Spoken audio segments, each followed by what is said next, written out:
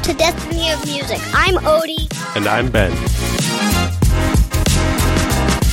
And it's not just us. We got a Minecraft Creeper and Mickey Mouse. Welcome to today's podcast. We're going to be talking about the ukuleles and some other instruments that I found. And they're not even instruments, really. And we're going to be talking about the ukulele's history and other stuff about it. Because this podcast is called Destiny of Music. If you like what we do here, like and subscribe and comment down below. You can also find us on all of the podcast forms. There it is. And to start it off, Ben is going to tell us some history of the ukulele. When most people think of the ukulele, they think of Hawaii. That isn't far from the truth, but the history of the ukulele isn't quite that simple. Even more interesting is what has happened to the instrument since it reached the mainland of the United States, and how it has affected music since. While early ukuleles only date back to around 1880, we still have plenty of history to cover and look into. The origin of the ukulele is highly attributed to Hawaii, though it was first developed and used on the Madeira island of Portugal, where it was called a machete. Once the machete was adopted in Hawaii, it was redesigned to make it easier to learn and play. Hawaiians then started making the instrument out of native wood, koa, and adjusted the tuning, finishing the transformation from a machete to the ukulele we know today. The ukulele is still highly linked with music from Hawaii, where the name translates as jumping flea, possibly because of the movement of a player's fingers. The earliest Portuguese immigrants arrived in Hawaii to work in the sugarcane fields. When they arrived safely, they would celebrate with Portuguese folk songs played on the 4-string machete. In August 1879, less than 2 weeks following their arrival, the Hawaiian Gazette reported of a band of Portuguese musicians who had been delighting people with the night street concerts using a strange instrument that looked like a cross between a guitar and a banjo. After the Gazette report, the newly minted ukulele rose to popularity among the native population and eventually became Hawaii's national instrument. Two of the immigrants by the names of Augusto Diaz and Jose do Espirito Santo helped the growing interest by opening their own instrument shop in Honolulu, the first of its kind. The royal family at that time, particularly King David Kalakaua, an accomplished musician and composer, also loved the instrument and started to learn how to play it while promoting its existence. Diaz developed a long-standing relationship with the king, becoming a regular performer at the palace. As tourism to the Hawaiian Islands picked up in the early 1900s, not only were visitors from the mainland enchanted with the music and culture of the island, but Hawaiian musicians started crossing the Pacific and playing in San Francisco along the west coast. During the 1915 celebration of the completion of the Panama Canal, a Hawaiian pavilion exhibited hula dancers and musicians, which quickly turned into one of the more popular exhibits. The ukulele became a symbol of love of the land and support for Hawaiian sovereignty during an era of great political turmoil, with the monarchy trying to maintain the country's independence.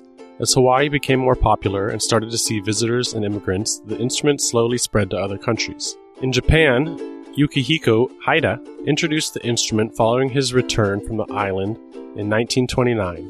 Haida and his brother, Katsuhiko, enjoyed rapid success in Western music while popularizing the ukulele, particularly with Hawaiian and jazz-style music. In Japan today, ukulele is considered a second home for Hawaiian musicians and ukulele virtuosos. Demand for the ukulele in the UK rose in the 20th century as well. Enthusiasts noted that its portability and simplicity to play were the main contributing factors to its rise in popularity. Comedian George Formby and Tessie O'Shea are some of the most famous ukulele players in the region. In the United States, the popularity of the ukulele boomed between 1915 and 1920. The Hawaiian Islands became a mainstream topic for musicians and writers of the day, and the mainland became aware of the uke. Instrument manufacturers saw the growth as a perfect opportunity to make and sell scores of ukuleles in the United States, leading to Hawaiian instrument makers to file a patent on the uke, and a variety of sizes were developed. During the Great Depression, the ukulele took a step back in popularity, probably due to the harsh realities of the time. This isn't the greatest period in the history of the ukulele, as the times definitely dampened the instrument's popularity. It wouldn't be long until the ukulele came back, though, making a strong resurgence after World War II, all the way through the 60s. Arthur Godfrey and Tiny Tim both played the instrument on TV and on stage, exposing the uke to the masses and building a strong association with it. Also during the late 1940s to 1960s, plastic manufacturer Mario Macaferri produced 9 million inexpensive ukuleles to fuel its growth. Though plastic was used because of its relatively cheap value, wood was and still is the preferred material type when creating ukuleles. With popular music going electric in the 70s and 80s, the ukulele once again took a backseat. It wasn't until the 90s with musicians like Israel Kamakawikiwole and Jake Shimabukuro repopularized the instrument with huge billboard hits. In the 20th century and early 21st century, plenty of famous ukulele players have made their name with this fun little instrument.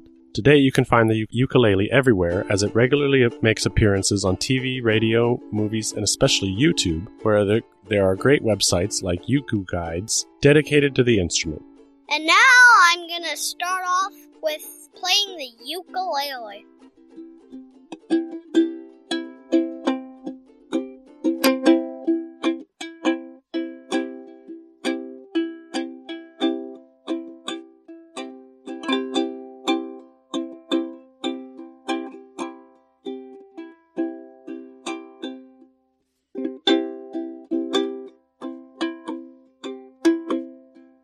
That's what the ukulele sounds like.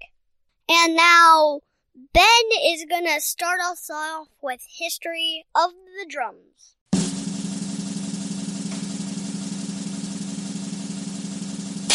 Drums and percussion instruments play a rhythmic role in nearly every genre of music, spanning centuries and continents. From early drums made from gourds to the electronic drums of today, the history of drums involves a wide array of musical styles.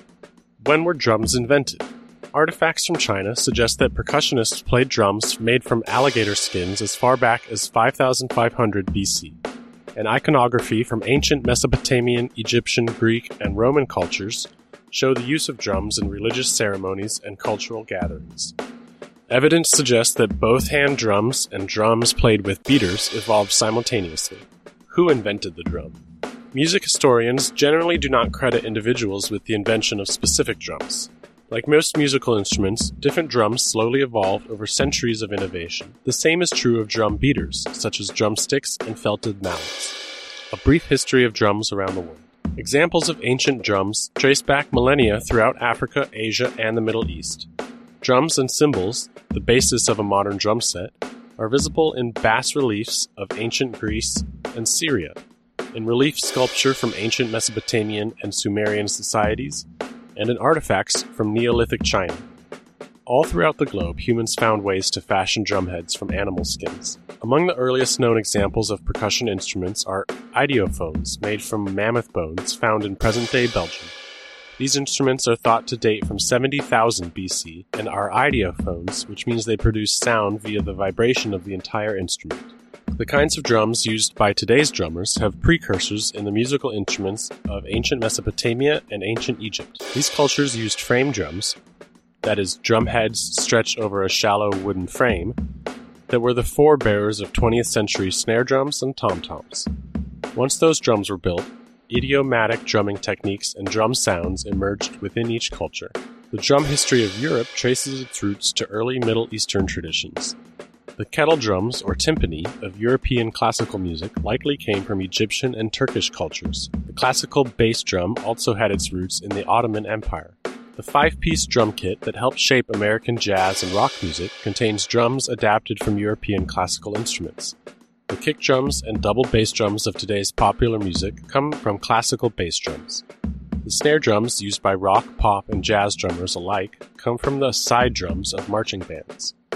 The modern drum kit as we know it likely traces to early 20th century New Orleans, where jazz drummers like Warren Baby Dodds assembled a drum set using classical instruments. Some of these instruments had to be modified, such as the bass drum. In classical music, the drummer plays it with handheld mallets, but in popular music, the drum rests on the floor and the drummer plays it with a bass drum pedal. The foot pedal as we know it is credited to a single inventor, William F. Ludwig of the Ludwig Drum Company. And I'm going to be playing the drum. It's a handmade drum. We put it in last episode. This is what the other drum sounds like.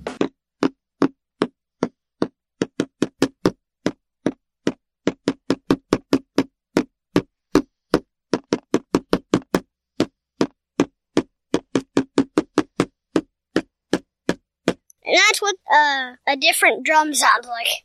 And those were our only 2 instruments that we got history about. Alright, and now we'll listen to some music featuring the drums and the ukulele. And first up is the ukulele.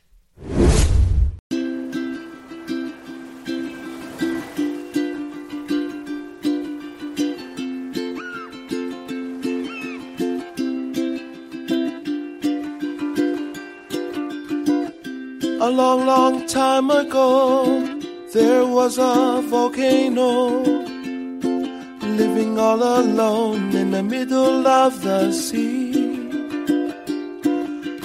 He sat high above his bed, watching all the couples play, and wishing that he had someone too. And from his lover came this song of hope that he sang out loud every day for years and years. I have a dream I hope will come true, that you're here with me and I'm here with you. I wish that the earth, sea, and the sky up above will send me someone to love her.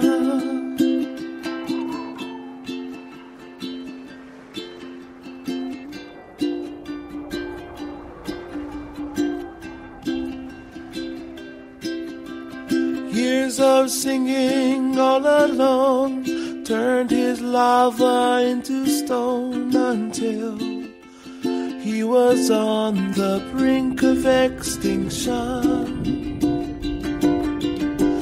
But little did he know that living in the sea below, another volcano was listening to his song.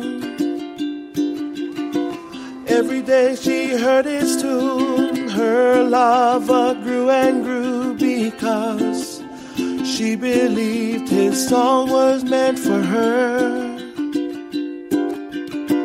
Now she was so ready to meet him above the sea as he sang his song of hope for the last time. I have a dream I hope will come true, that you're here with me and I'm here with you. I wish that the earth, sea, and the sky up above will send me someone to love her.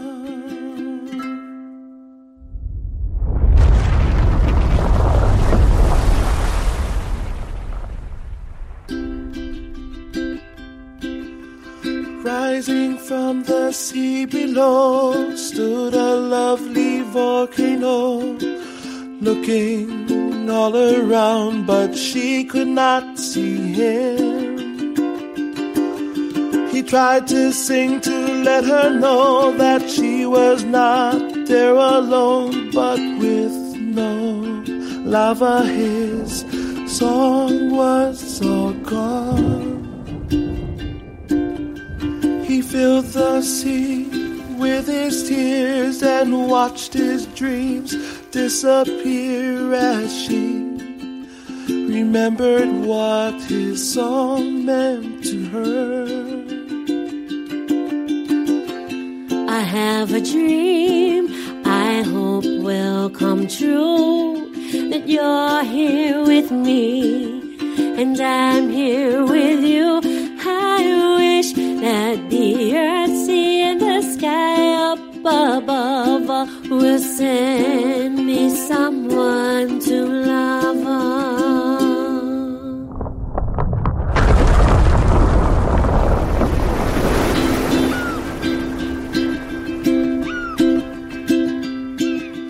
Oh, they were so happy to finally meet above the sea. All together now their lava grew and grew. No longer are they all alone with aloha as their new home.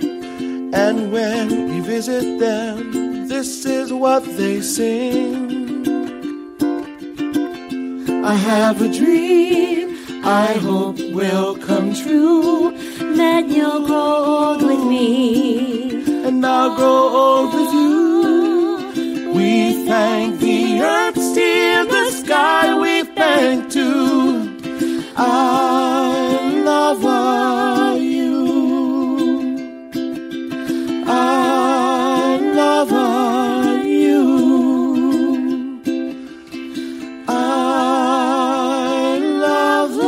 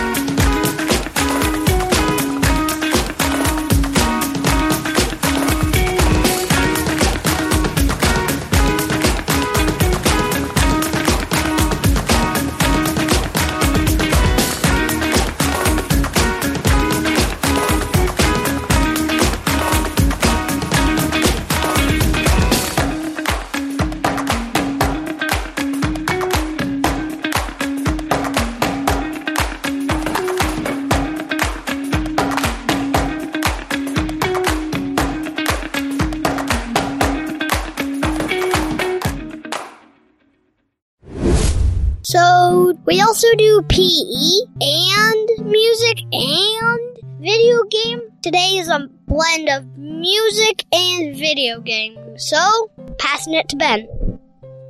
Well, the video games that I've been playing mostly have been on my phone.